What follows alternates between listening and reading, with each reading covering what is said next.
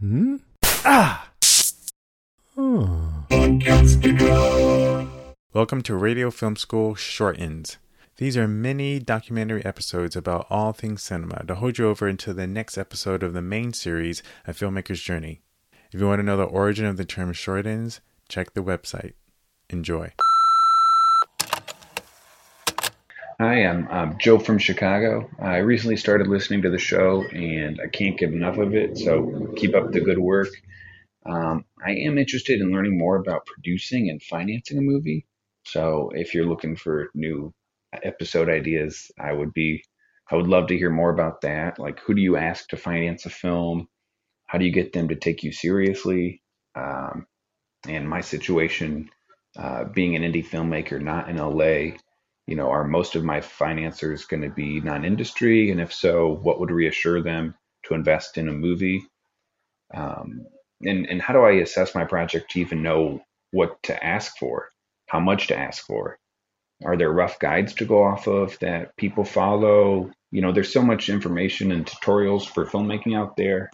But this is the one aspect I'm still kind of in the dark on. So any insights you can provide will be thoroughly appreciated. Thanks.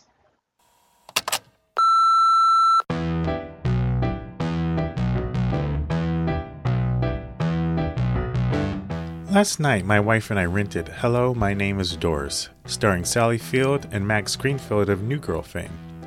The movie had 5 producers, 2 executive producers, 2 co-executive producers, 4 co-producers, and 2 associate producers.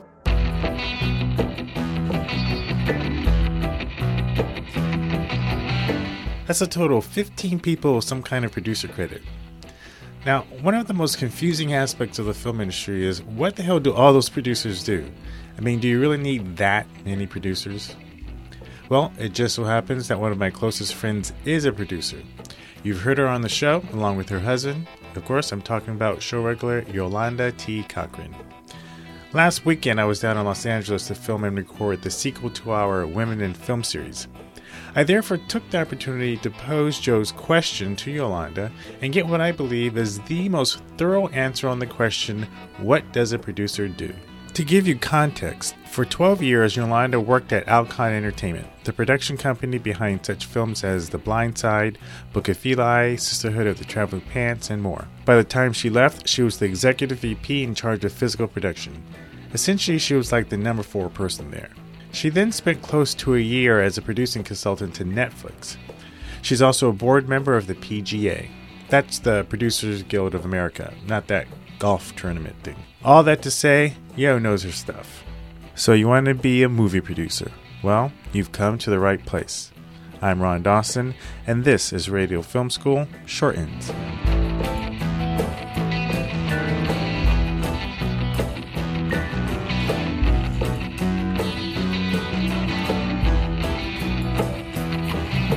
So I know that many people, when they watch screen credits, see, all of these different varying, types of producers, co-producers, executive producers, associate producers, co-executive producers, and then produced by. So it's like, what are all these people doing? What does it all mean? And it can get quite confusing. And quite frankly, even amongst people who work in the business, I think there is still a lot of confusion about what each of those people are doing.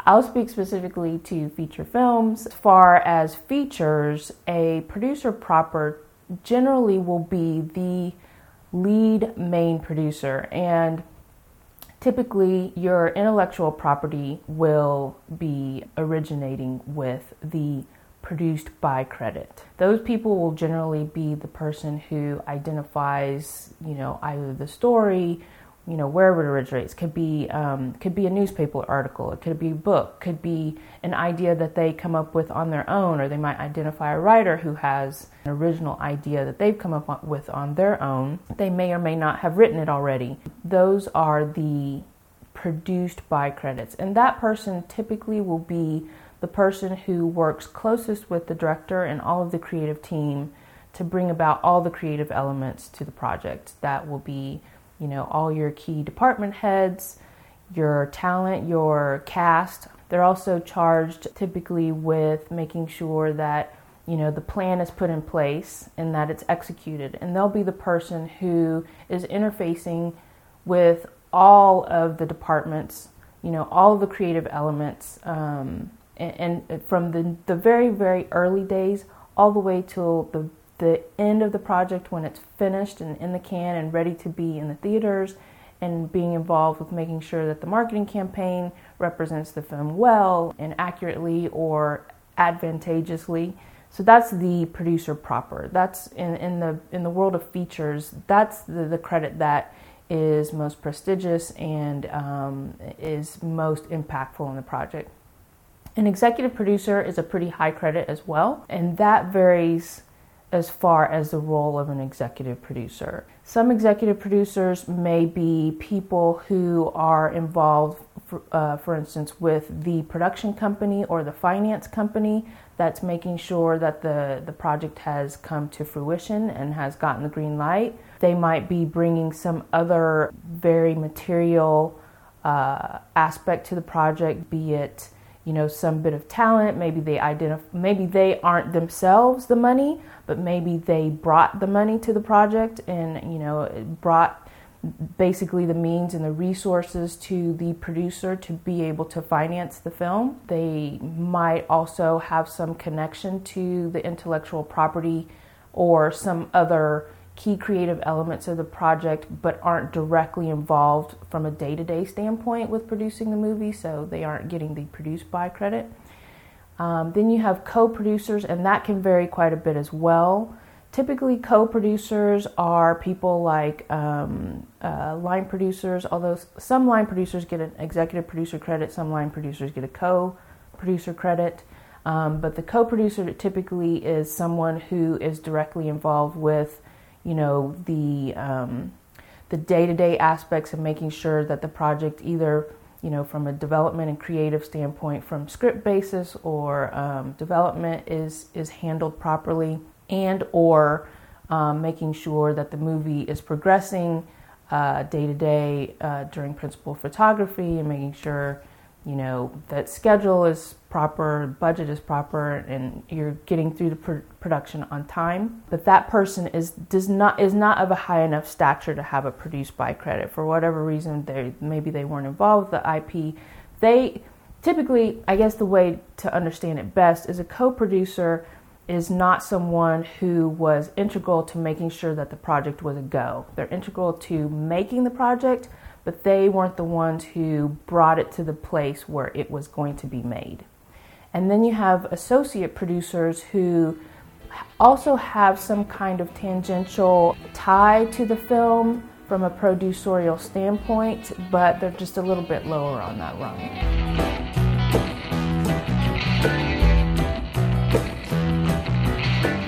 And you mentioned line producer. What's a line producer? A line producer is basically, I mean, a lot of times I'm asked what I do, and for the layperson, I always bring it back to project management. It's a word that most people can understand across any industry. Project management involves, you know, soup to nuts, you know, making sure that it's basically game planning. What's our plan to make this movie? And the plan involves many different functions. I mean, quite the first and most important is the creative. Typically, the line producers and production management are not heavily involved in the creative, except where it relates to making sure that the creative is attended to and is you know, the first and foremost that we're getting across. And that involves, you know, who are the people involved with the project? You know, who are your heads of department? Who's your production designer? Who's your DP? Who's your costume designer? Who's your editor? You know, those are key people who end up being below the line, but they're going to be, you know, very important to making sure that the director's vision from a creative standpoint is brought to bear once you get into production. So ultimately, those decisions fall and should be with the director and the producers of the movie. But, you know, there's an entire process of making sure that, you know, you gather and make sure who's available to do this, who's appropriate to be considered for the project. Are they within, you know, are they of a stature, because all of these people have worked in the business for a long time. So, people higher up on the echelon have a certain quote, a weekly amount that they get. And so maybe someone's not appropriate to be considered for a project, or, maybe someone's body of work isn't appropriate for the project. So the creative elements do touch the line producer and production manager. Also, you obviously need to identify, from a creative and script standpoint, what is the story you're trying to tell, and where does that story take place? And so what ends up happening quite frequently in our business is a lot of films are made in places where, there are production incentives where you can add dollars to your production so that you can add more creative value to your production by being able to do it at basically a higher price point, because you're getting some dollars back. So your net budget ends up being less. So there's a lot of discussion in the pre-production process about locations. Where are we shooting? Is it going to accurately reflect what we're trying to do, even though perhaps we're not shooting in the scripted location? A perfect example is if something's shot in Toronto when it's meant to be, or it's presented as New York. You're able to do it a little more economically in Toronto, but it's a creative decision, because quite obviously you're not in New York. And does it look like New York? Does it look sufficiently like New York? Does it look like these specific areas perhaps? Does it look like Brooklyn? It's supposed to be Brooklyn, but so those decisions. And being able to wrangle that, it's such a big job to pull off any film production, that you need to divide off, and make it into, sections to create a game plan to pull off a film. So a line producer is basically the one who will be the main captain of doing all of that, and will be the conduit to the creative, and also the conduit to the crew, who are also below the line. And so scheduling and budgeting and locations and making sure you have proper legal clearances and all of those things.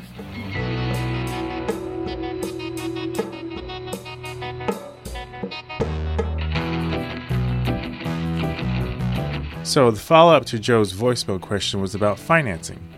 Surprisingly enough, I found Yolanda's explanation for how movies get financed to be pretty fascinating. So, how do you finance your project as an independent producer, or a mid-level producer, or a studio, or you beg? No, it's a very complicated answer. It's varied. It's different every time. Obviously, there's the studio system, and the studios face many challenges from a finance standpoint, a profitability standpoint. Obviously, as does every producer and every production company. The mid-tier companies typically, will raise financing from, generally a banking group, debt financing. Companies like Legendary, companies like Alcon, they started out by putting together what is called slate financing. And so they pull together, hundreds of millions of dollars that could be, any combination of debt financing being, borrowed money, and then equity pieces from, the investment bankers or investment entities that are putting money into those companies. That equity piece basically means that the investor will then own a piece of the company or own a piece of the films themselves, so that when those films are profitable, then they realize a return. More often than not, it's a lot of debt financing and borrowing money from banks. And those companies basically need to put together a business plan, a prospectus of, what's their group of films that they're planning to do, and demonstrate, some comps as far as what they believe to be the potential profitability of those films. You have to have a good enough reputation to be able to bond your movies, because if you are debt financing, those banks are going to require a guarantee that you're going to complete the film, so that, their collateral is secure, and the collateral will be the film itself. If they lend you money, and then you spend, you say you've got a movie that you're going to spend $30 million on. They lend you the $30 million. You spend $20 million of it and never finish the movie. What is their recourse? Their recourse is a guarantee from a bond company. So you end up paying a bond fee to have a bond company, which is basically like an insurance company, say, we're going to guarantee that the film will be completed so that it can at least get to the theater and have the shot to return the investment. So that's a mid-tier financing. But for, true independent producers, any of us, I was one of those people before, somebody from any part of the country who, has a dream and wants to make a movie and has to figure out how to find the money to make it and where do I go to get that money. It starts with the IP. You have to have something compelling to be able to attract an investor or, bring on perhaps a producing partner who then has a tie to or has relationships which they can use to go and get that money. There's people like, Don Cheadle last year did a movie about Miles Davis, and it was amazing. If you're going to tell a story, come with some attitude, man. Miles Davis. My name's Dave Braden, Rolling Stone magazine. I'm here to do your comeback story. Okay, move back a little bit. Yeah. Don't send people to my house. You have new material. My material.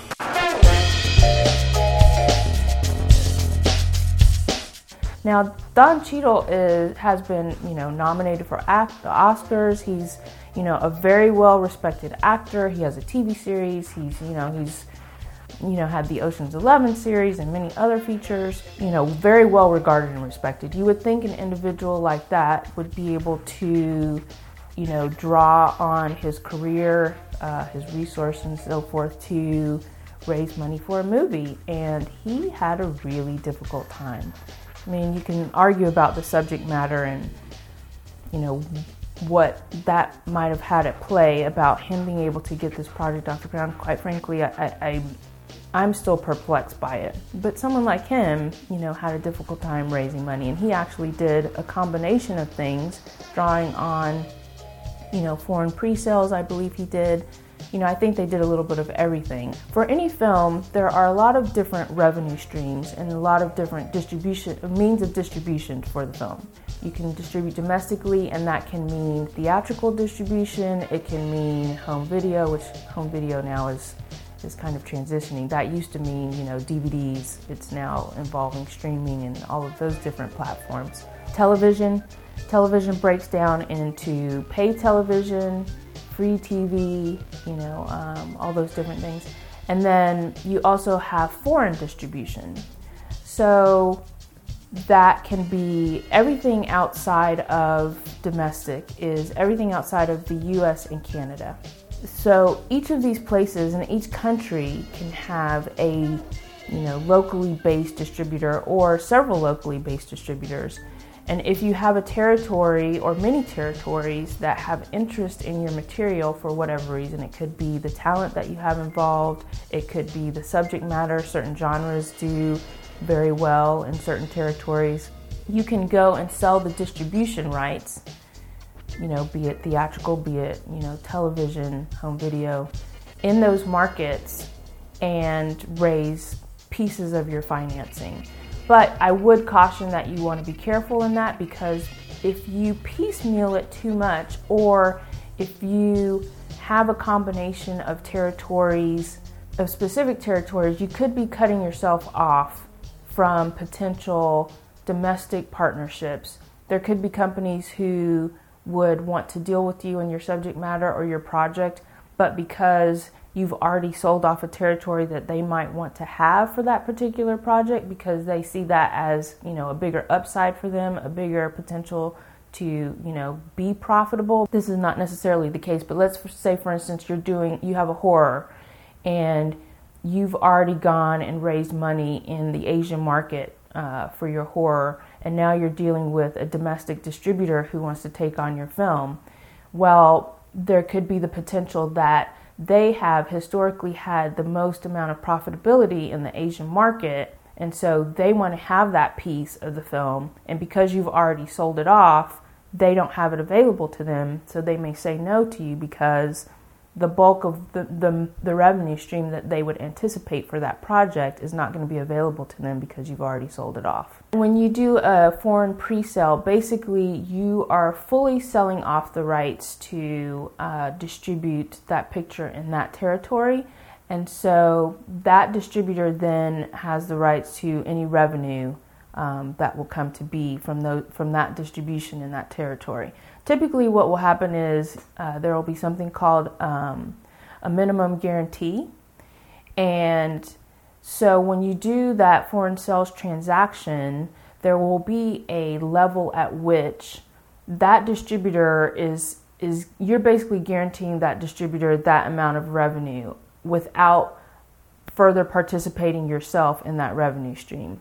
Now, that doesn't mean you're guaranteeing to them that they're definitely going to make that amount. What it is saying is they have that minimum amount of revenue free and clear to themselves without having to share any of it with you. Typically, those minimum guarantees are high enough that you don't see anything. So you're basically, once you sell that foreign distribution, you should be expecting that you're not going to see anything beyond that. You're not going to get any revenue out of that territory yourself. Basically, what you're doing is, making it so that you have the funds to make your movie.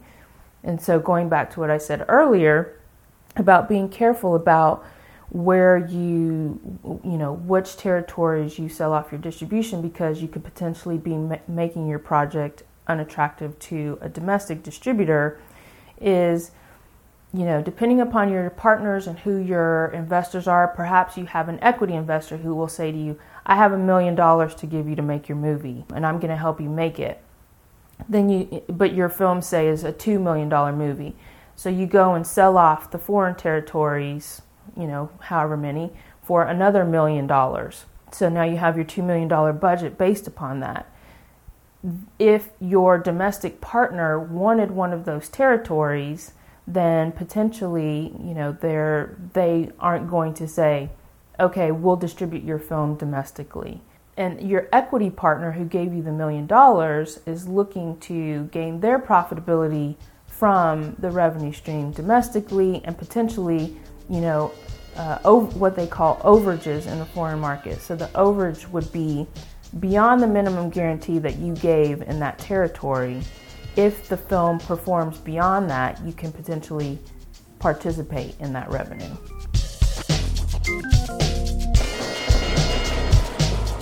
And thank you for listening to This Week on Radio Film Business School. In all seriousness, I found this information captivating. And if you need to raise funds for your film, it's information you just gotta know. Huge thanks to Yo for sharing the 411 on film financing. But what if you don't need to raise tens of millions of dollars, or even a couple of $1 million? Maybe you just need tens of thousands, or maybe just 10,000. Well, one of the most common ways for indie filmmakers to raise those kinds of funds is crowdsourcing. This is when you use sites like Kickstarter, Indiegogo, or a service like Seed & Spark, which is a crowdsourcing site for filmmakers by filmmakers. Fortunately for you, earlier this year I had Mara Tasker on the show. Mara is head of original content production at Seed & Spark, and she gave some insight into crowdfunding based on the success of crowdsourcing her own film.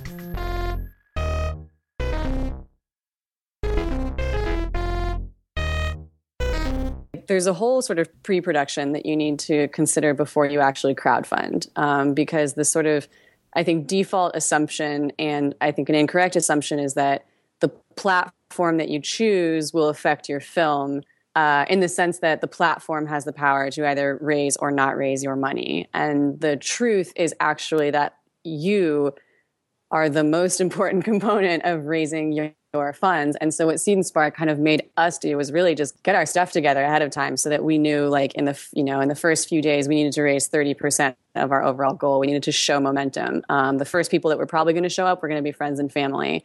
And then somewhere in the middle of the campaign, we would lose heat and lose momentum, and it would be terrifying. We'd have to keep putting out content. And so in advance of that, what we did was put together a massive list of every blog, every website, every speaker, every actor, especially independent actors and directors, every person that we thought might be interested in this topic. And then we also looked at what the content of the story was. And it was about an exotic dancer, but it was also very subversive. It was actually about sort of women's status. And it was a grindhouse. And so we looked into all of those spaces too. And we started talking to people who worked in the space of grindhouse. And we started talking to fans of B movies. And so actually in the process of trying to get ready and sort of put together all of our contacts so that we would be successful, we had already reached out to hundreds of new people. And then once the ball got rolling and we opened up our crowdfunding project for the month, we got back in touch with all of those people. And then others started to kind of come out of the woodworks.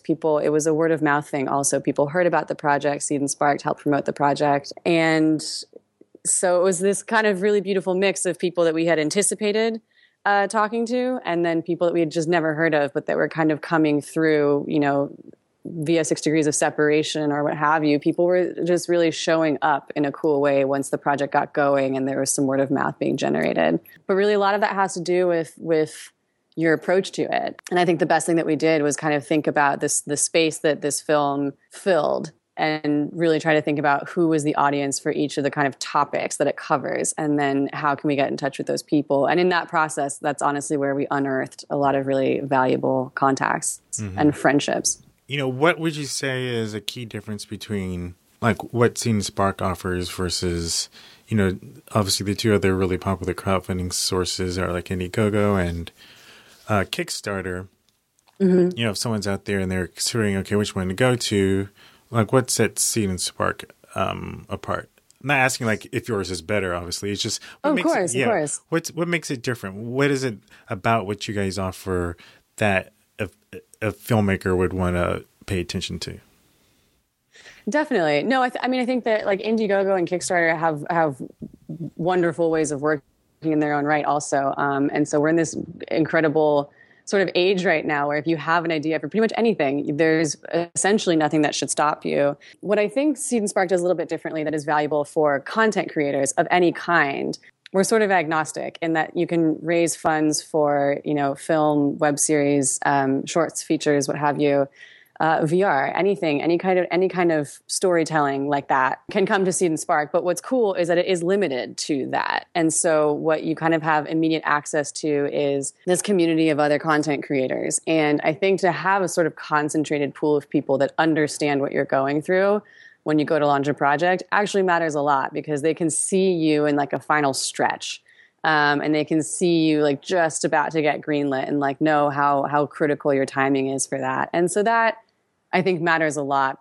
Typically, like the majority of your funds don't normally come from total strangers, and a portion of those funds do, of course, but not a sort of overwhelming majority. But what's cool is that those strangers, at least that we encountered through the Seed and Spark network, really stepped in at like the 11th hour and helped us kind of push all the way through.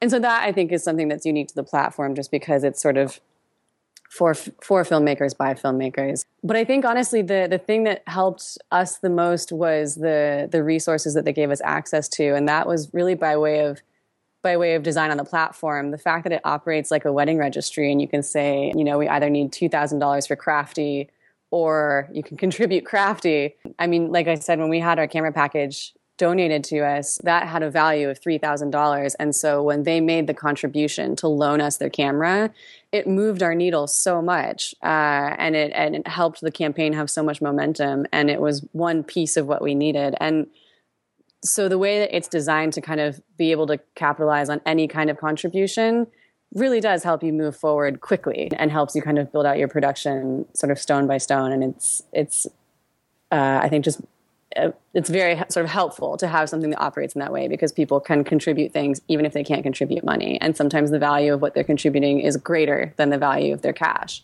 Well, let me stop real quick and address that. So that's interesting. Sure. So it sounds like what you're saying is, let's say you're trying to raise $100,000 and you know that $10,000 of it is this super high-end camera package that you need to rent.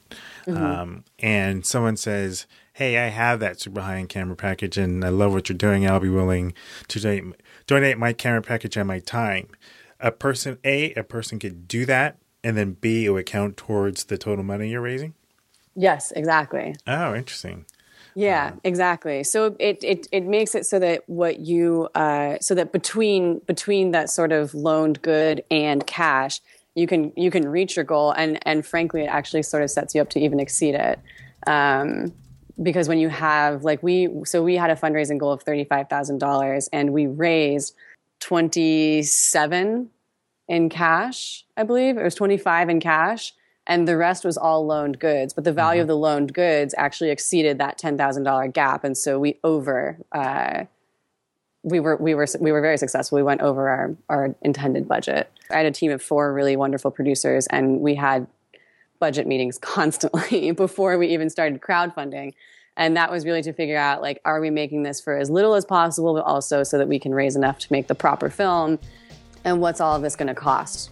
In truth. And so we did all of that math, and we basically sort of translated that budget into our wish list on Seed and Spark. And so all of the values of everything were sort of carefully put together and researched.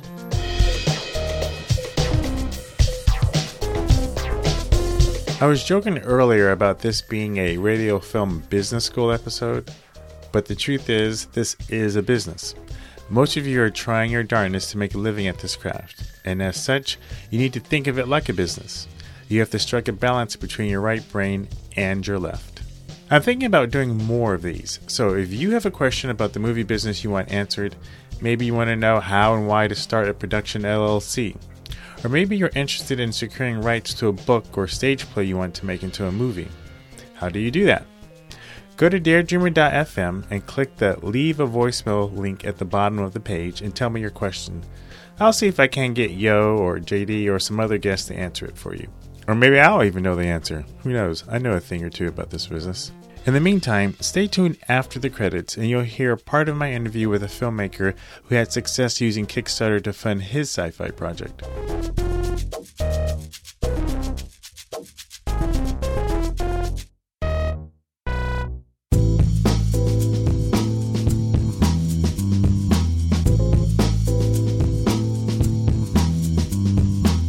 Radio Film School is a production of Dare Dreamer FM. Chris Husledge is our co-producer. We're also a proud member of the Podcastica Network, a cornucopia of podcasting goodness.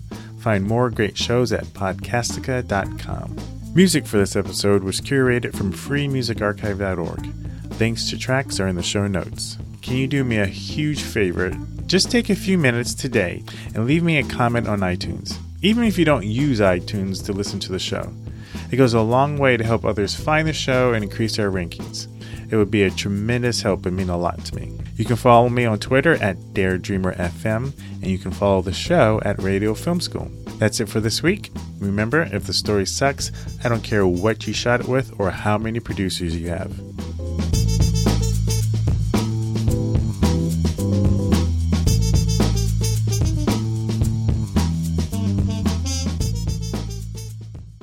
Earlier this year, I posted my full uncut interview with filmmaker Adad Warda and his producer Tom Wineland. Adad and Tom are making a sci-fi action political thriller series called Sky City Haya and use Kickstarter to fund a high-concept promotional video to use as a pitch to studios and television producers.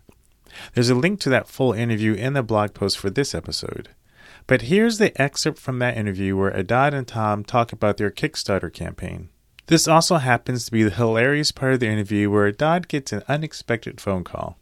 Enjoy. I had enough money to fund this shoot, which is for the entire trailer, but only enough funds to afford 1 minute of special effects from my own pocket, which we then thought we will use this to raise the money on Kickstarter. However, I'm not really viewing Kickstarter solely as a way to get funding to make the promo happen.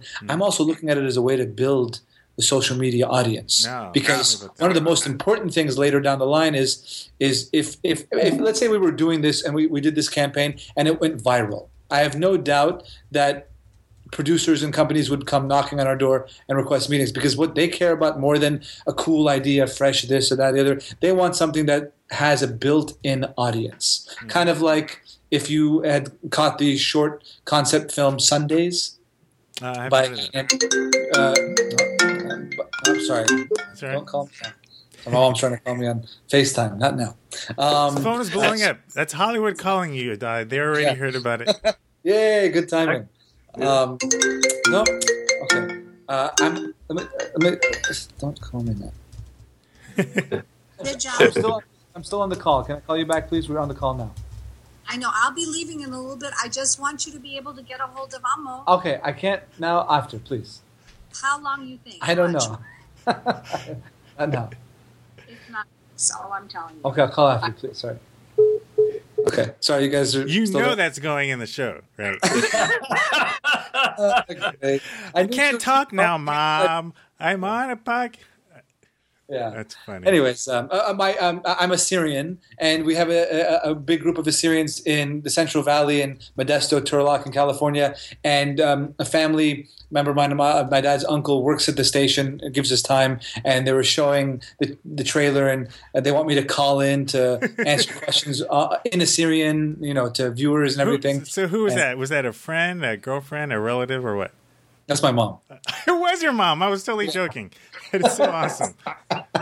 She was so like, "Listen, freaking awesome. Your uncle is calling. He wants to know when you're going to be done." I'm like, "Not now. I'm still in the middle of the call." "Well, it's kind of rude. You're making him wait." I'm like, "No, Anyways, okay. It's right out of a Simpson episode. All right, go ahead. Yeah.